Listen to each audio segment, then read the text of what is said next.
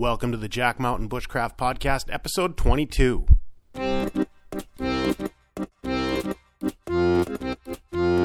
Welcome to the Jack Mountain Bushcraft Podcast with your host, Jack Mountain Bushcraft School founder and Master Main Guide, Tim Smith. I'm your host, Tim Smith. I'm a registered Master Main Guide, and in 1999 I founded the Jack Mountain Bushcraft School. We help people become more skilled, more knowledgeable, more experienced, and more confident outdoors by using traditional skills, a few simple tools, and field-based experience. Whether you're looking to go from city slicker to competent outdoor professional, want to experience a remote expedition, or just want to learn a few new outdoor skills, we've got you covered. You can check out the show notes to this and all of our podcasts at blog.jackmtn.com. When you're there, click on the podcast button. And if you enjoy the show, please leave us a review on iTunes. Lastly, the best way to keep up with our programs and trips is to join our email newsletter, and you can do that at jmbnews.com. Hi folks, Tim Smith here for episode 22 of the Jack Mountain Bushcraft Podcast. I'm joined today by Jenna Roselle Darcy, and Jenna is a professional forager, and she doesn't like it when I use the word professional, but I wanted to be able to differentiate what she does on a daily, weekly, monthly, seasonal basis, as opposed to someone who maybe goes out and picks a few blueberries in the summertime when they're ripe. So how are you this morning, Jenna? I'm great. Good to have you here. It's good to be here. So I'm slugging down my third cup of coffee, and in perfect fashion, Jenna has an herbal mix of, you said sweet fern and chaga. Sweet mushroom. Fern chaga. Awesome. So can you tell me a little bit about what you do with regards to foraging and how that works? The bulk of my business is collecting wild edibles and or like flavoring herbs and selling them to restaurants and breweries and herbalists. I just started working with a meadery in Ossipee. Oh, nice. The Yeah. Sap House. And last year I did like a CSA style where I was offering it just to anybody, not a business rather, but just like everyday people. I'm not doing it this year, but I'm looking for a way to offer it more to the general public rather than just restaurants. And so I'm brainstorming about that right now. If anybody has any good ideas. Awesome. Yeah. Get in touch. So how many years have you been into foraging for wild things from the forest and the fields? As a business, I think I'm in my 5th year. So 5th year professional. That's great. Yeah. How did you get started? I mean, were wild edibles and food from the forest something you were into as a kid, or is it something that maybe as an adult you jumped into? Early childhood, yes. My mother has always been an herbalist, and so for a lot of my childhood, she like taught me how to collect my own medicine and just made me aware that like we're living amidst all of these plants that we have relationships with that can be useful for us. Mm-hmm.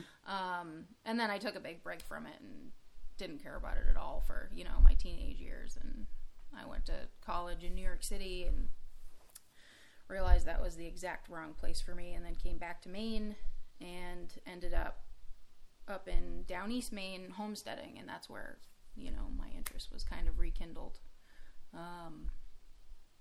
Just because there's a lot of edible food out there, and the landscape is beautiful, and the resources are abundant and clean, and we were homesteading. We weren't like doomsday preppers or anything, but we were interested in, how much can we sustain ourselves. And so it came just it was fun. Mostly as like the origin of it all is that it's just fun for me.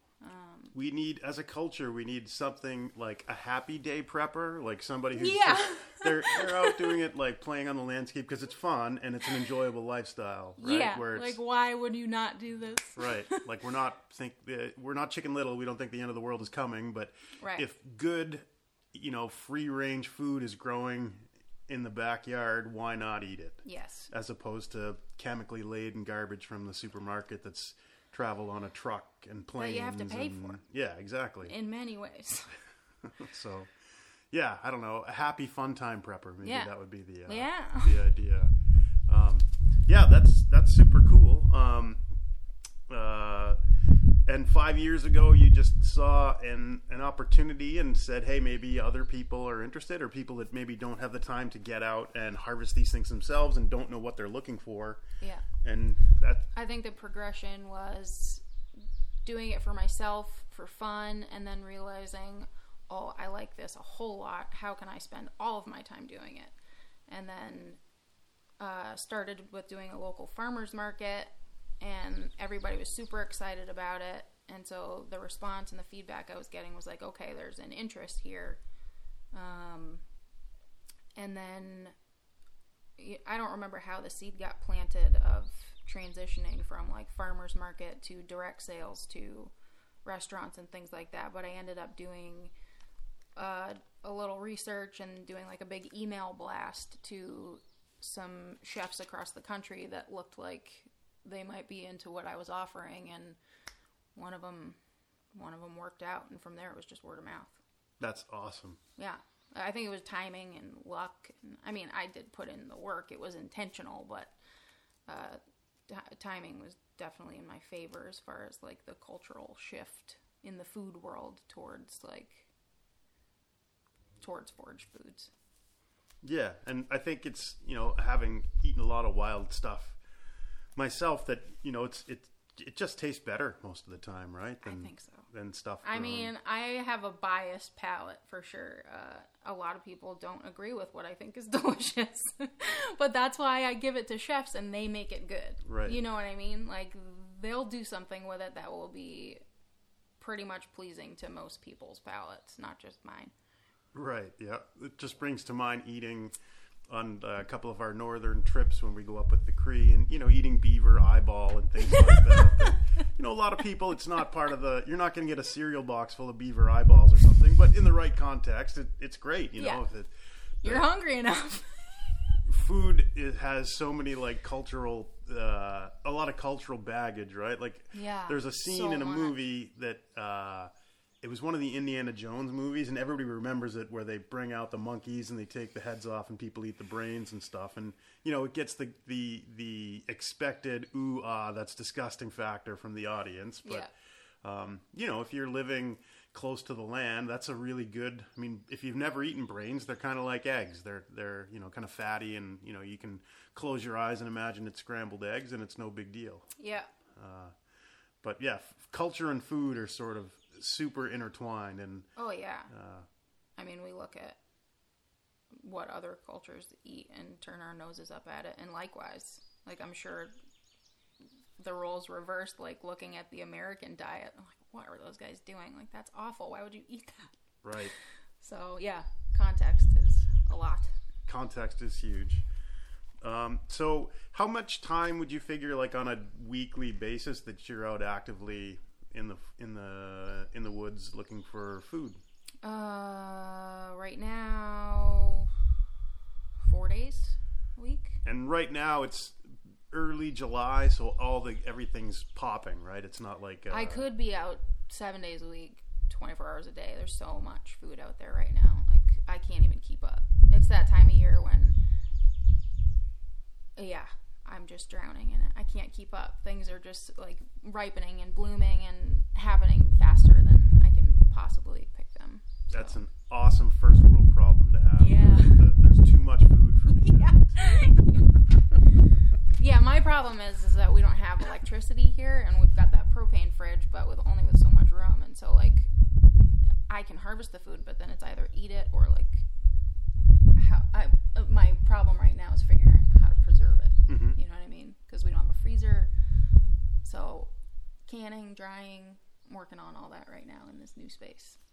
Yeah, I'm seated. I had the good fortune to come over to Jenna's homestead this morning, and building a new building, and the garden's planted, and it looks great. It's sort of in your mind's eye out there in podcast land, imagine like the idyllic little Maine homestead, and that's where we're at. That's what we're shooting for.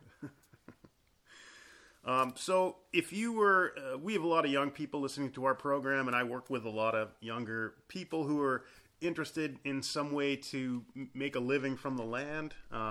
So in speaking to those people, any bits of advice, people who would want to maybe follow in your footsteps, things of that nature? Well, I've managed to get by on what I make. I'm definitely not getting rich off of it. So as far as like how to make a lucrative living, I'm not the one to ask. I think, well, but if you want to have a lot of fun and you're good at living on a very small budget, then yeah, definitely go for it. I think there's probably a lot of markets that I haven't tapped into. Whether it be like, you could definitely be more focused than me.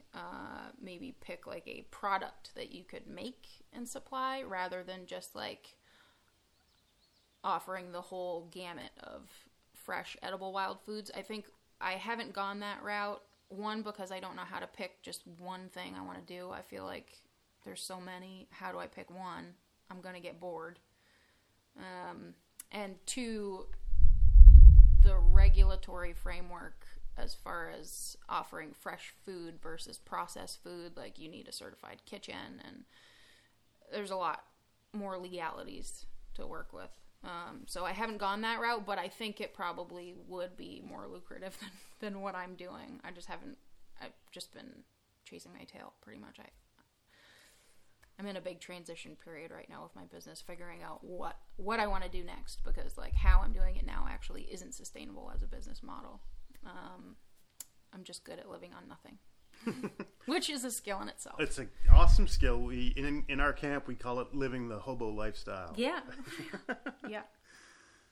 So are there like regulatory issues? Say if someone wanted to jump into foraging and maybe selling their blueberries that they go and pick this summer, are there legal hoops they have to jump through in order to do that? Well, it's different state to state for sure. And as far as federally, I feel like there has not been any framework as of yet, but it is in the beginning stages of being looked at right now. So I don't actually know what they are currently. I know that they have a list of what they call it, plants that are known to be safe, but it's a fairly small list that does not include a lot of the things that I offer, just because they haven't had the time to go out and test all of those things in their federal labs, you know what I mean? So they can't approve them. And so, yeah, some of the things I'm offering may not be legal, but I'm confident that they're safe. Power to the people right there. Who cares if it's illegal? Nobody's listening, right? Yeah, the government's notoriously bad at doing those studies to determine safety. I remember as a young guy studying field botany in Alaska with Boyd Schaefer, who was the instructor, this awesome old guy who, you know, I would have paid money just to sit and listen to him tell his stories of all the crazy stuff he had done. I bet. But he taught us that they would essentially pen up sheep and feed them nothing but a certain plant for like 60 days. And if they started dying, they listed it as poisonous. So yeah. It was stuff like that. That's really not a very good way to determine, you know, whether things are poisonous or not. And also, you know, when in the plant's life cycle it's harvested and what all part, those things. how you process it. Exactly. Yeah. So all the things that like are commonplace to you, knowing intimately the landscape and the plants, that to the researchers they have no idea. Yeah. And if you're a researcher listening to this, I'm not calling you out for being a bad person. And but it's probably a matter of funding too, and time. So yeah, I don't fault them for it. I just don't trust them more than I trust myself. No, that would be silly. That's an awesome point about foraging. And just wild foods from the land in general, you know, and a lot of people these days would rather trust a book, but like you're saying, it's so much when you can trust yourself, when you have that knowledge that you've developed over time, you know, you can't, there's no substitute for that. Yeah. So we were talking before we hit the record button, and I told you that when I was a kid, I distinctly remember being told by the adults, like, never eat anything with red berries. Yeah. And then as an adult, three leaves, or leaves of three, let it be. Yeah, like, and like, everything. And you look around. Everything has 3 leaves and red berries. And all the good stuff. There's, as an adult studying it, I think I found that there's maybe 2 plants with red berries that are poisonous. The only one that comes to mind is baneberry, where it's an actual berry, but everything else of the red berry that I can think of is edible. Maybe some of the honeysuckles you don't want to eat a lot of, but yeah. As far as being like poisonous where it's going to really hurt you, I can't think of any, but I'm sure that in your experience that you've come across lots of little myths like that, things that need to die. They need to be taken out into the back 40, hit over the head with a shovel and buried. Buried deep. Yeah, I don't know how to do that. I mean, I guess that has been part of my job, actually, is dispelling those myths and educating people. Also, a big part of my job is educating. I do a fair amount of classes, but even like with the people that I sell to, especially when I first started, like now I have a core group of people that I sell to, and they're becoming year after year a little more familiar with what I have to offer. But in the beginning, I would give them my list of like, okay, here's what's ready. And they're like, I don't know what any of this is. You have to tell me what to do with it. So a lot of it was like educating them. And, there was hesitancy in the beginning because of a lot of the stigma attached to like red berries or whatever. So yeah, that's been a large part of the process for me, is re-educating people or uneducating people and then re-educating them. What's the Mark Twain quote? He says about getting yourself into trouble. He says, "It's not what you don't know, it's what you know that ain't so." Right? So people, they know things, but they don't really know them. They think they know them. Yeah. So yeah, that's a huge, I would imagine, a huge thing. It's a huge thing in me working with people and trying to teach them about wild foods, and because everybody knows if it's got 3 leaves, it's going to kill you, and if it's got red berries, you're going to die a slow, miserable death, and so are the 10 people closest to you. Right. Yeah. Yeah. I don't know where the giant fear comes from, but it runs deep for some reason, which is strange because you'd think like evolutionarily, humans have our time on this planet, we've been eating wild food longer than we've not been eating it. So, like, why is it already so deeply ingrained, that fear? I don't know. I don't know either. But then I also have seen that, like, when you get people out there, I think that's my favorite part of teaching classes in the field, is when you, like, reintroduce people to that way of feeding themselves, it clicks, and you see it, like, instantly. They're like, oh, yeah, this is what people are supposed to do. Like, my body is made for doing all of these motions, and like I can feel the value of being outside for one, and like feeding myself, and then the diversity of nutrients that come from those foods. Like, it just, you see it all sort of come together for people, and that feels really good. Yeah, that's awesome. And yeah, watching somebody when they have that aha moment when you're teaching in class where they eat something and they think it's actually good. Yeah, that's the best part, when it actually tastes good. So we have just a fun little story every year. This exact thing happens to me every year, where we will show on some of our longer courses. Everybody says, "Oh, my bug bites really itch," so I show them the common plantain, and we call it the bug bite or the bee sting plant, and you chew it up and you put it on the bite, and it pulls the itch out, so it gets rid of it. But every year for the last 20 years, every single year, like 2 days after I show somebody that, they said, "Hey Tim, that thing you showed us with the plantain, like that actually works." As if everything else I told them was a total lie that I made up on the spot, right? Yeah, so yeah, like it's shocking. You weren't lying, man. Yeah, but everything else was a lie, right? So I'm just curious. I'm sure that there are a few plants that you like to eat, 1, 5, I don't know how many, but that maybe other people don't really know about, kind of like a hidden gem, right? That you really enjoy and maybe aren't covered in the books or the literature. So anything come to mind? Yes. I think what I would really like to encourage people to try is a lot of our invasive plants happen to be exceptionally delicious. And I think those are a worthwhile place to start because they're abundant and aggressively so. Like we couldn't kill them if we tried? No. Yeah. So, So like Japanese knotweed. Okay, yeah. Use it just like rhubarb.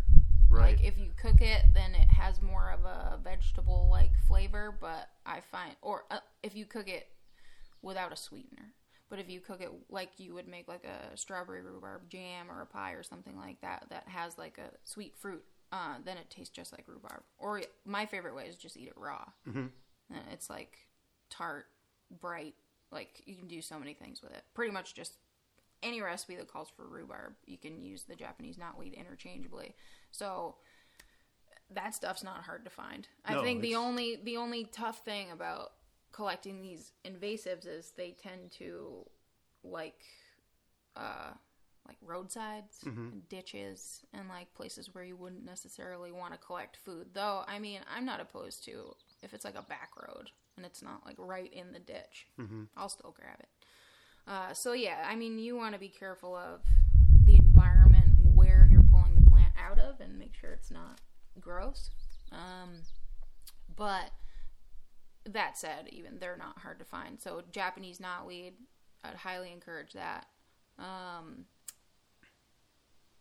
What was the other one? Garlic mustard. So good. It's so good, and it's so invasive. I mean, I guess maybe not everybody would like it, but if you like a pungent flavored green vegetable, then you're gonna like it. And even if you don't, like you don't have to eat like a whole plate full of it. You can use it as like an herb because it does have a very strong flavor. So like use it to flavor like a vinaigrette or something like that rather than like cooking up a whole mess of it, even though I like it that way. Or you can just mix it in with your salads or your other mixed greens. Make it a really good pesto. Nice. That brings to mind something that, you know, when we're doing wild foods and say you're out and somebody tries like a leaf or whatever and they're eating it and they're like, oh, I don't really like it. But then you have to explain to them like, you know, incorporating wild foods into your diet isn't just going out and eating raw green leaves all the time. Like, you know, get a handful of it and cook it with some bacon and the bacon grease, and then people love bacon fixes everything. Yeah, bacon fixes it. Bacon, butter, you know, vinegar, all those flavors that we eat as part of our regular diet. You know, foraging and utilizing wild foods isn't necessarily just going out and eating raw greens and flowers. It's bringing it back to the kitchen and making it taste good. Yeah, using it with your regular food. So for example, I'll ask somebody if they say they don't like something, like, well, do you just go to the grocery store and stand there and eat raw green lettuce with nothing on it? No, you slather the super fatty ranch dressing. That makes it good. Yeah, exactly. Cool. Oh, autumn olives is another one that people should look out for, and those are easy to spot when they're ripe. And they're so good and versatile. You can go like sweet or savory. They make a really cool fruit leather, and you can also ketchup. You can use them like a tomato. You know what I mean? I would guess maybe not. Like let them rot and then chuck them at your neighbor's car. Yep, you could do that. I maybe wouldn't make like a pasta sauce out of them, but like ketchup or barbecue sauce, like tangy. They're tangy tomato flavor. So yeah, you can go savory or sweet, and they're super good, and they're everywhere, and they're super nutritious.